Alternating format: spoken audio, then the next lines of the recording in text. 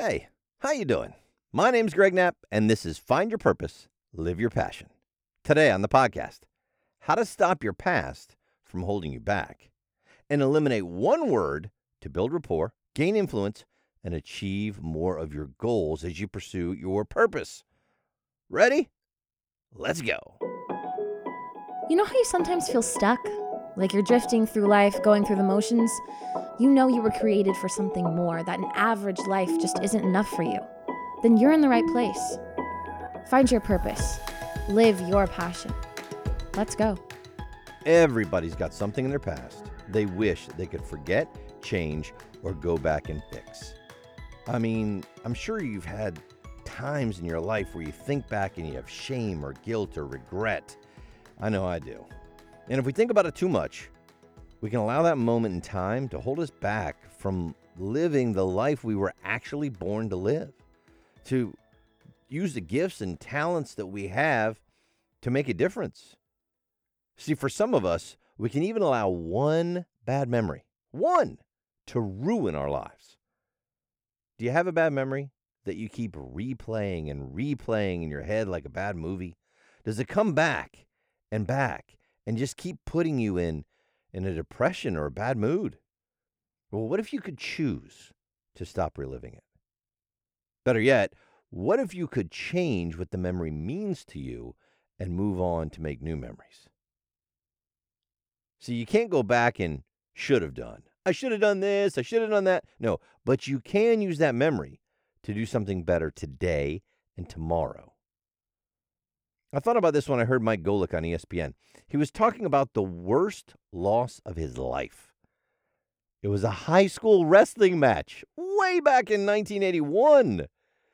He says he still thinks about it. In fact, his wife says he still talks about it so much, she tried to call the wife of the guy he lost to so they could set up a rematch.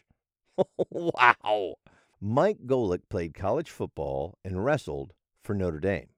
His record on the mat, 24 wins, 4 losses, 1 tie. He played in the NFL for 8 years. He won in sports time after time after time, and yet he's still reliving a match from decades ago? Dude, you gotta let it go. Okay, Greg, it's not that easy. It's kind of like when a song gets stuck in your head, man. You just can't stop singing it all day long. If I could stop thinking about it, I would. Okay, I get that. We've all had that. But we also have tremendous power over what we store in our long-term memory banks. What do you focus on and think about over and over? Is it your worst losses or your greatest wins? Now, you also have to concentrate on not living too much in the past and not living too much in the future and living in the present. It's all a balance, and I get it, and it's, oh, man, sometimes it feels overwhelming. But when you are thinking about the past, wouldn't it make more sense to reminisce on the great times and not the worst ones? I like what Louise Smith says about it. You can't reach for anything new if your hands are still full of yesterday's junk. So yes, learn from your mistakes and then quit reliving them. Move on. Relive your victories and all the things you did right and build your confidence. When a bad memory pops in your head, think about what you can learn from it.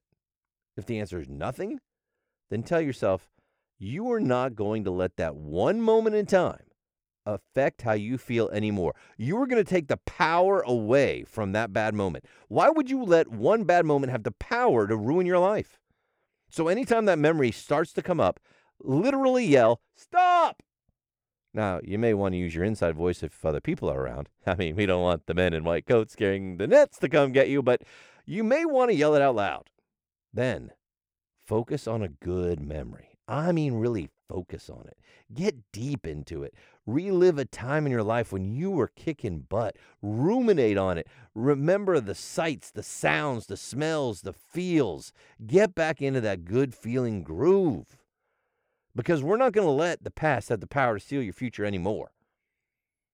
If you can learn something from that old memory, acknowledge what that is. Thank your brain for helping you remember and learn the lesson. But then say to yourself, "Self, I've learned that lesson.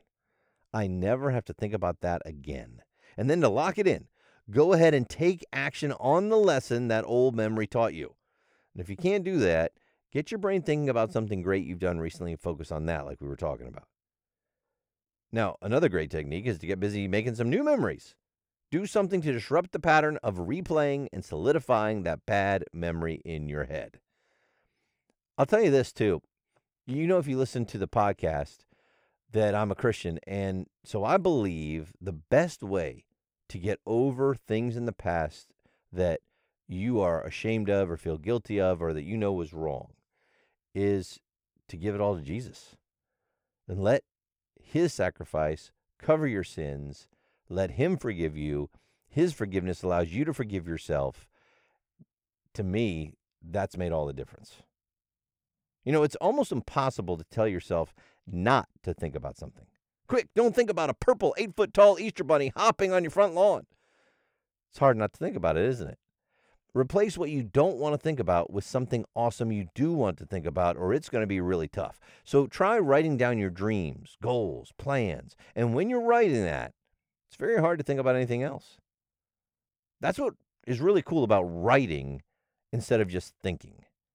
And then review these dreams and goals and plans every morning when you wake up and every night before you go to bed. And I know you've heard this before. Here's the question. Have you done it? Well, yeah, Greg, I did it for a couple of days. No. Have you done it for 30 days in a row ever and seen the impact it makes on your life? Why not try it? See, moving on isn't forgetting the past. It's learning from it. That's by another one of my favorite quote guys. His name is unknown. If you train your brain to focus on your successes, that will become its default setting. And this will come in handy when you're about to do something new or big. It goes with everything we've been saying today. Think back to when you've succeeded in similar instances, replay them in your mind, and see how that helps. See, because your subconscious mind treats your successful visualizations the same as it treats successes in the real world. It doesn't know the difference. So use that to build your confidence. And I know it sounds a little weird, a little touchy-feely, a little new agey, but just try it. Just try it a few times and get back to me. Greg@GregoryBKnapp.com is the email address. I'd love to hear from you. So you get to choose what movies get replayed in your head. Choose wisely. I hope this podcast resonates with you, and if it does, go to GregoryBKnapp.com. Find out more about my book and my free gift for you on how to find your purpose. GregoryBKnapp.com. It's in the show notes as well. Think back to the last time you said something, and the person you were talking to said, "Yeah, but I bet that felt great." We all love to hear the buts. See, when we hear but, we hear rejection, negativity, correction, and worse. Here's what it really says. I heard you, but here's where you're wrong. Does it make you like the person who said it? Does it make you more likely to agree with that person? Does it make you more likely to want to work with them? No, and no. So why do we say it to other people all the time? But Greg, sometimes other people are wrong. Am I just supposed to act like they're right so they'll like me? No, of course not. And by the way, did you notice you used the word but again? Kind of put me on the defensive. Here's my point. How about if there was a better way to explain your point without having to be disagreeable or overtly disagree? Try this. Eliminate the word but and instead use the word and. Or when you can, yes and. See, this is from improv. If you've ever gone to an improv show, comedy improv, they're taught as performers, no matter what the person next to you does, never say no or never shut it down. Just say yes and. So even if the improv comedy show is just totally going off the rails and it just is horrible, that person doesn't go, no, that's stupid, let's try this. They just go yes and build on it and twist it to the direction they want it to go. So let's be like the comedy improv people. Try this. Which of these would work better if someone said them to you? I hear what you're saying, Stacy, but I think this way is better. Or, I hear what you're saying, Stacy, and I think this way fits our needs better. Or, how about this? You did a great job, Stan, but... Or, you did a great job, Stan, and now you can redirect wherever you want it to go. How about even talking to yourself? I completed 5 things on my to-do list, but I didn't do 3 others. I completed 5 things on my to-do list, and I'm going to do the last 3 first thing tomorrow morning. That's a little different. And sometimes the little differences make all the differences. The word but can even shut down some great possibilities. I want to see Australia, but I'm afraid of flying. Well, I guess you're never going down under, mate. No shrimp on the barbie. Keith Urban and Crocodile Dundee will always be strangers. The cute koalas are out of reach, and you never box a kangaroo. Okay, I'm out of Australian ideas and really bad Australian accent. How about this instead? I want to see Australia, and I'm afraid of flying. Now, you're still afraid of flying. We're not lying. And it sounds like you're open to working on that, so you can find a way to overcome your fear and go see the Sydney Opera House. Hey, I thought of one more Australian thing. I know changing but to and is a small change, and it can really help build rapport and increase your influence. Try it for a week. See what happens. It will take some practice, and it's worth it. Let me know how it goes. Let's go. I hope this podcast resonates with you, and if it does, go to gregorybknapp.com. Find out more about my book and my free gift for you on how to find your purpose. gregorybknapp.com. It's in the show notes as well.